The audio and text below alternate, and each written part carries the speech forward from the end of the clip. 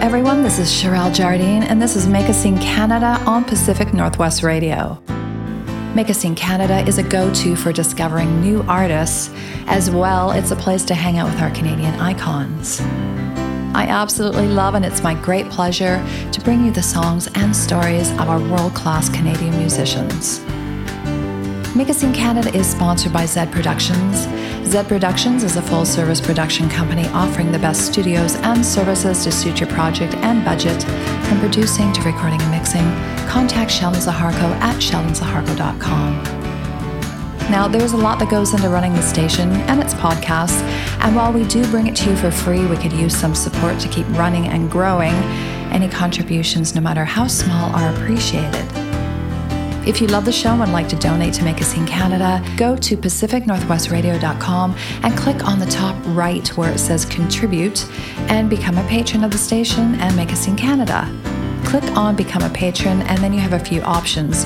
You can make a custom pledge and donate whatever you'd like, or for as little as $1 a month, you can help keep the station and Make a Scene Canada rocking. You can also become an official sponsor of any one of our podcasts or online radio station. All the details are on the Contribute section as well. And you can always get in touch with us. Our email is pacificnorthwestradio@gmail.com. And in the subject line, put Make a Scene Canada or Pacific Northwest Radio, or maybe one of our other programs. And you can find them all on pacificnorthwestradio.com. Find Make a Scene Canada back shows on Pacific Northwest Radio. Just click on the show icon on the homepage. You can also find us on iTunes, Spotify, iHeartRadio, plus a whole array of sites, all waiting for you to discover. Right now, while you're listening to the show, find us on social media, Instagram and Facebook at Make a Scene Canada. We also have a group page, Make a Scene BC, where you can post your upcoming gigs. Don't forget to give Pacific Northwest Radio a like on Twitter, Facebook, and Instagram at Pacific Northwest Radio. On the show, I'll be talking to Keith Hepler from Hot Lips, a band out of Toronto with a new single, Femicide. Run away like yesterday. Spill Magazine says it's pretty safe to say that there isn't much about these guys that isn't on fire. You're too kind. Keith, how did Hot Lips form? The three of us came from separate bands in 2016. Carly was actually a drummer first, and she wanted to get out front. And Alex had been tour managing my old band that I was touring with. And then I kind of realized that was coming to an end, and Carly was looking to start something up front. So her and I got together, and then once we got together, we decided we wanted to do something a little bit differently. And I had been on tour with Alex previously, so I just asked him to come along. And it was one of those things. When we first jammed, we kind of knew we had something worth pursuing. You guys are amazing. I love your sound. Oh, thank you.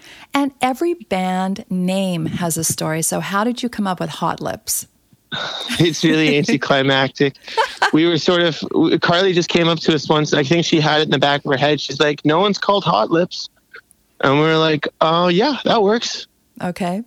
Because I think one of the worst things, is going back and forth for months trying to decide on something. Yeah. So I liked it. I thought it kind of fit the sound and the vibe. So we were just like, yeah, let's go for it. Absolutely. No, that's fantastic.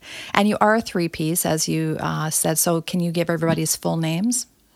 Yeah. So it's Carly Forget or Forget. Okay. On keys, vocals, and Alex Black on bass, and sometimes we let him sing.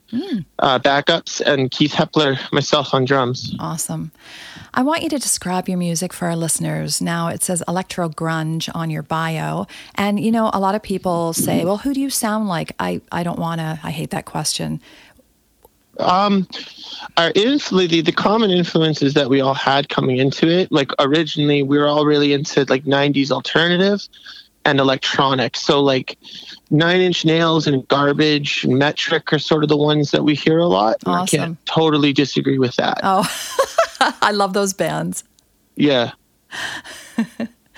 Nine Inch Nails has been one of my favorite bands for many years. Yeah, that's Alex, our bass player. He's responsible for all of the big, heavy sounds. That's one of his all-time favorites. Okay, cool.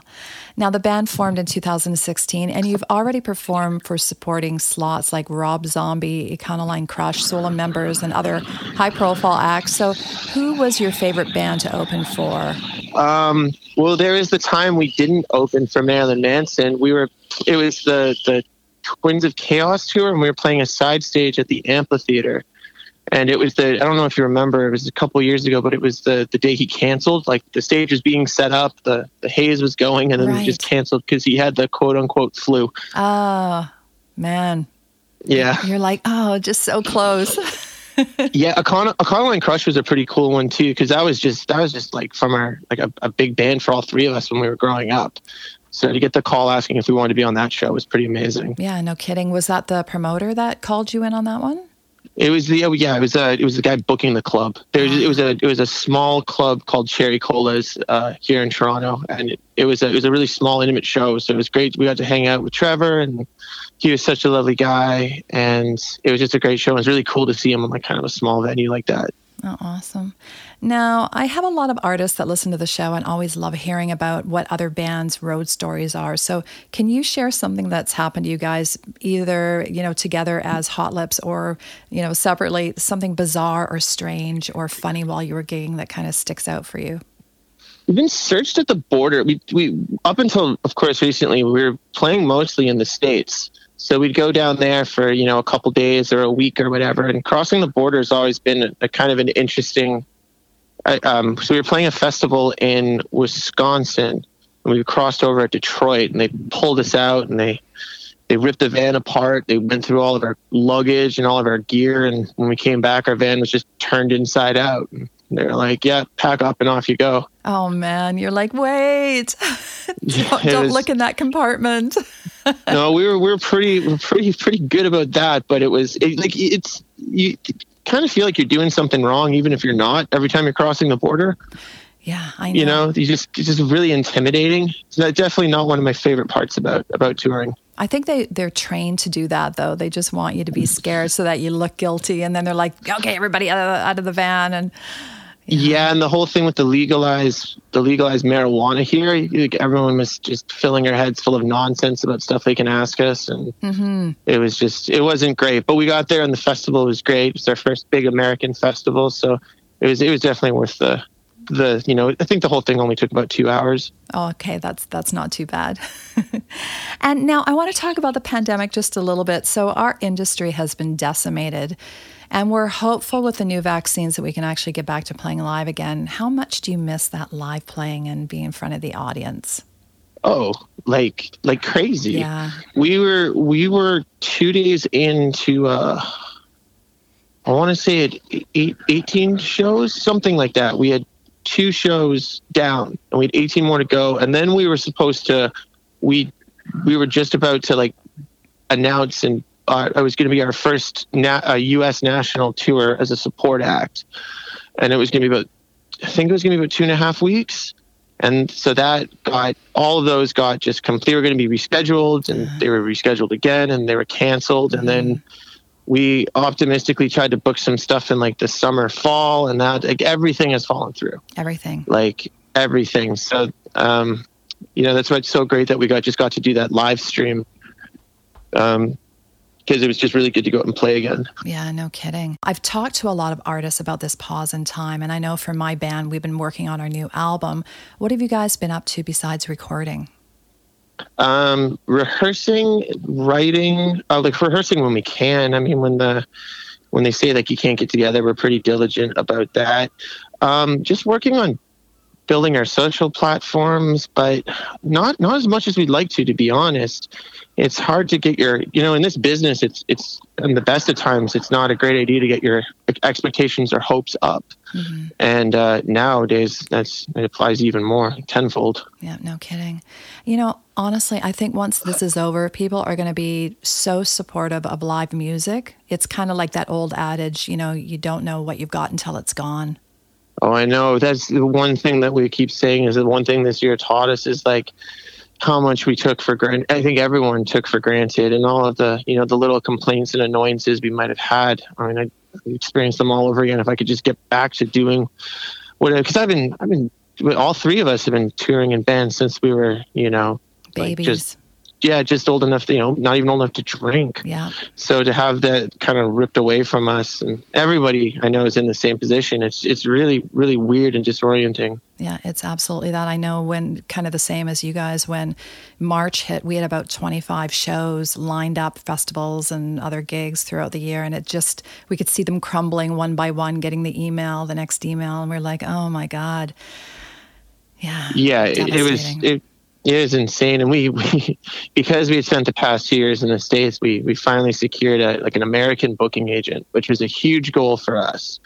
And, you know, I think we signed the contract at like the end of February. Oh, that's just so unfair. I know. So the celebration was pretty short-lived. Oh, man. Okay, let's talk about your music. So your debut EP, American Hardcore, that was in 2017. And you got lots of airplay in Germany, the United States, and the UK, in addition to domestic. Where did you record that album? Because we were like a new band and we didn't have any funding or backing, we actually were just doing it sort of one song at a time.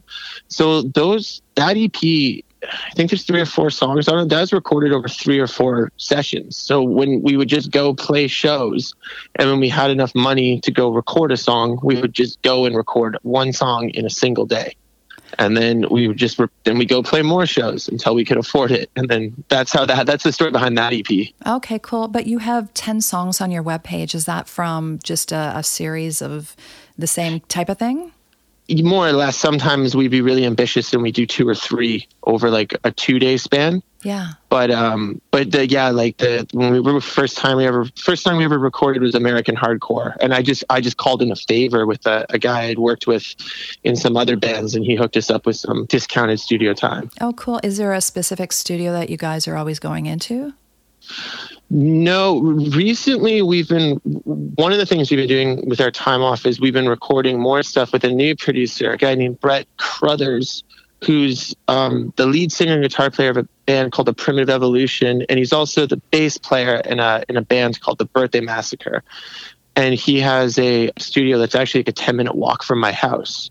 So we've been doing a lot of stuff out of there since this pandemic hit. Okay. And I love it because I can just walk there and home. Yeah, no kidding. That's amazing. Yeah, it's pretty great. So who writes the songs? Carly. Oh, she writes all the songs. Awesome. Yeah, she gives us bass because she plays drums, she plays bass, she plays keys. So she'll give us a demo, a rough demo. And then sometimes she'll be like, could you guys stick to the script? A lot of the times it's a little bit more open to interpretation, but she comes with the basic framework of everything. Yeah. Okay. So, and then you guys get together and just kind of suss it out. Arrange it, hash it out. Yeah. Yeah. Cool. Now you got in touch with me to introduce me to your new single that is just came out January 21st called Femicide. And it's about the history of residential schools in Canada, which is cultural genocide. What inspired you, what inspired Carly to write this song and address our history, one of the most darkest, most troubling chapters in our collective history? Well, Carly's part First Nations. I'm not sure the exact, what her exact lineage is. I don't want to misrepresent, but it's just something we talk about, sometimes from time to time in the van. And we were just always totally miffed how we were never taught it in schools. Mm-hmm. That whole atrocity never really came into my sight until I was, a young adult, which is crazy when you think about it. No kidding. So we wanted to get away from the kind of videos that we were doing. We wanted to do something that was 100% narrative based, and that we weren't in. And we thought why not? Let's it's kind of some of the images in the video are kind of harsh, but I mean the story is too, right? So we didn't want to sugarcoat it at all. Yeah, absolutely. I'm going to actually quote Carly, if you don't mind. She said, "We wanted to raise awareness about Indigenous rights and to tell a story we aren't taught in school," just as you were saying. "Although the images and the story of the video can be difficult to watch, we wanted to do our part to bring this to the foreground." It's a really powerful video. Oh, my God. Once again, where did you record that track? Was that with the producer that you just mentioned? No, we recorded that with our friend John Drew in probably about just under a year ago, last February, at his studio, Taurus Studio. And if you just quickly Google John Drew, he's got quite an impressive resume, and we're just a huge fan of his production style. And Carly and I just sort of became friends. I forget how I'd worked with him previously a couple of years before, but Carly and I just ended up going over to the studio a couple of nights to have some beers, and we sort of decided, hey, let's work together. Oh, that's very cool. Did any other musicians play on the song? No. Everything that we've ever recorded has been 100% just the three of us. It sounds like a lot more. It's amazing. We're multi-tracking. Yeah. And Alex, the way he has his bass set up, I mean, we get a pretty mighty sound. Yeah. Wow. So the video, as I mentioned, absolutely rocks. I love how it's in red. Yeah. I think that you guys did a really good job of marrying the song with the visual and creating this really powerful message. Some credit to that, a lot of credit to that. There's a guy named Ryan Bro, who has a company here in Toronto called Zebra Media, who we've done every one of our videos with. And he's just a genius. He really takes our audio and has a really good visual representation of it. Amazing. So I really want to thank you for using your platform to address this topic, because like you said, we were never taught this in school. It's such a dark secret almost, that they've just buried. So this message is amazing. Yeah, it's a shame. It's a shame that something's got to change, and I hope that we can just do our own. We're just trying to do our little part in it all to raise some awareness. Okay, cool. I'm going to actually play Femicide after our interview, and because I think it's a really important song and message that people need to hear. Now, how can people find you on social media? The best way is just hotlipstoronto.com, and that'll take you to all of our social platforms. So that'll direct you to our Instagram, our Facebook, our Spotify. Cool. Now, but we're not on Twitter. You're not on Twitter. That's okay. No. You can't do it all. I know. And we're just, there's too many. We're not on TikTok. We're not on Twitter. We're just like, we'll do Instagram. We'll do Facebook. Yeah. So if someone else wants to, run our Twitter account for us, send me an email. Oh, there you go. That's a great call out. Yeah. And I want to find out a little bit more about you. So you said that, you started off really early. What were your first bands? The first real band I was ever in was a band called Saigon Hookers when I was young. I played in a band called Secret Broadcast, which we just disbanded, but we had a little bit of success in Canada. And then I was the touring drummer for a band called Die Mannequin right before Hot Lips started. Okay, cool. So you've been in the scene for quite a while. What advice can you give to artists that are up and coming in the scene right now? Not withstanding the pandemic, but just, some good advice. What I used to would say would be, get out and play live as much as possible. Mm-hmm. It's hard to say because the industry changes so much every year. I mean, I really started doing this pretty seriously when 2008, 2009. And every year, the industry is just in this crazy state of flux. But I think if you focus on songs, focus on writing good songs, that's the most important thing. And I think anyone who's ever been a musician or been in a band beyond a hobby level has probably heard that 100 times, and it's really true. You just focus on writing great songs, and that's what the world needs, is more great songs. That's right. Absolutely. Thank you so much for being on Make a Scene Canada. I wish you thanks so much for having all us. The success and with the new song and more new songs to come. I'm sure you guys have tons already in the bank ready to go. We are getting ready to release some new stuff coming up pretty shortly, yeah. Cool. We just can't sit still. It's not really in our nature. I like that.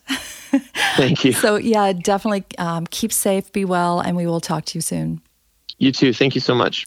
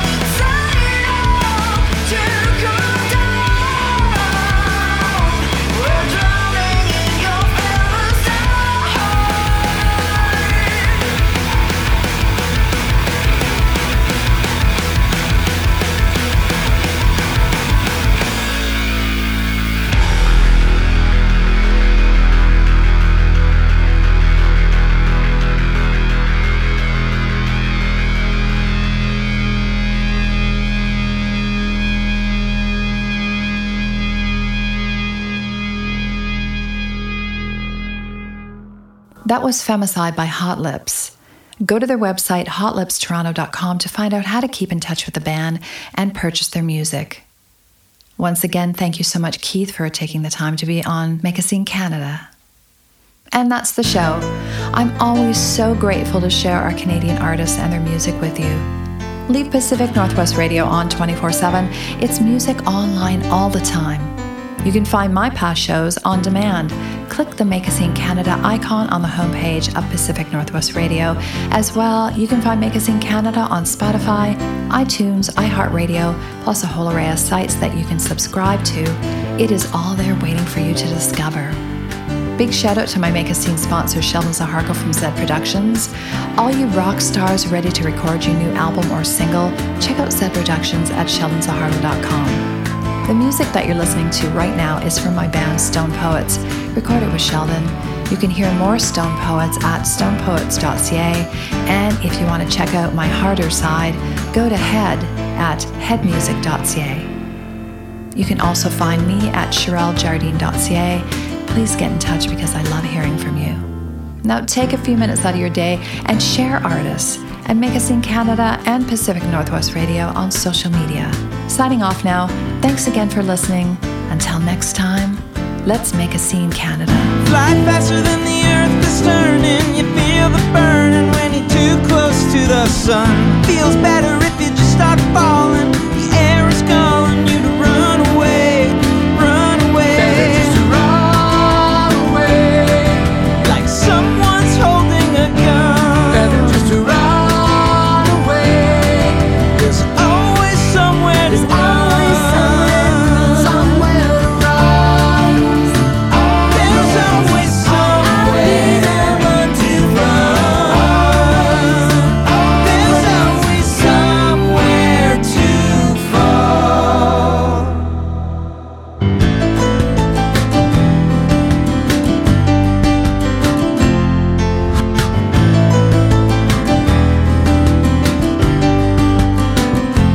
Face the truth. Time is slowly ticking. Feels better if it just starts falling. The air is calling you to run.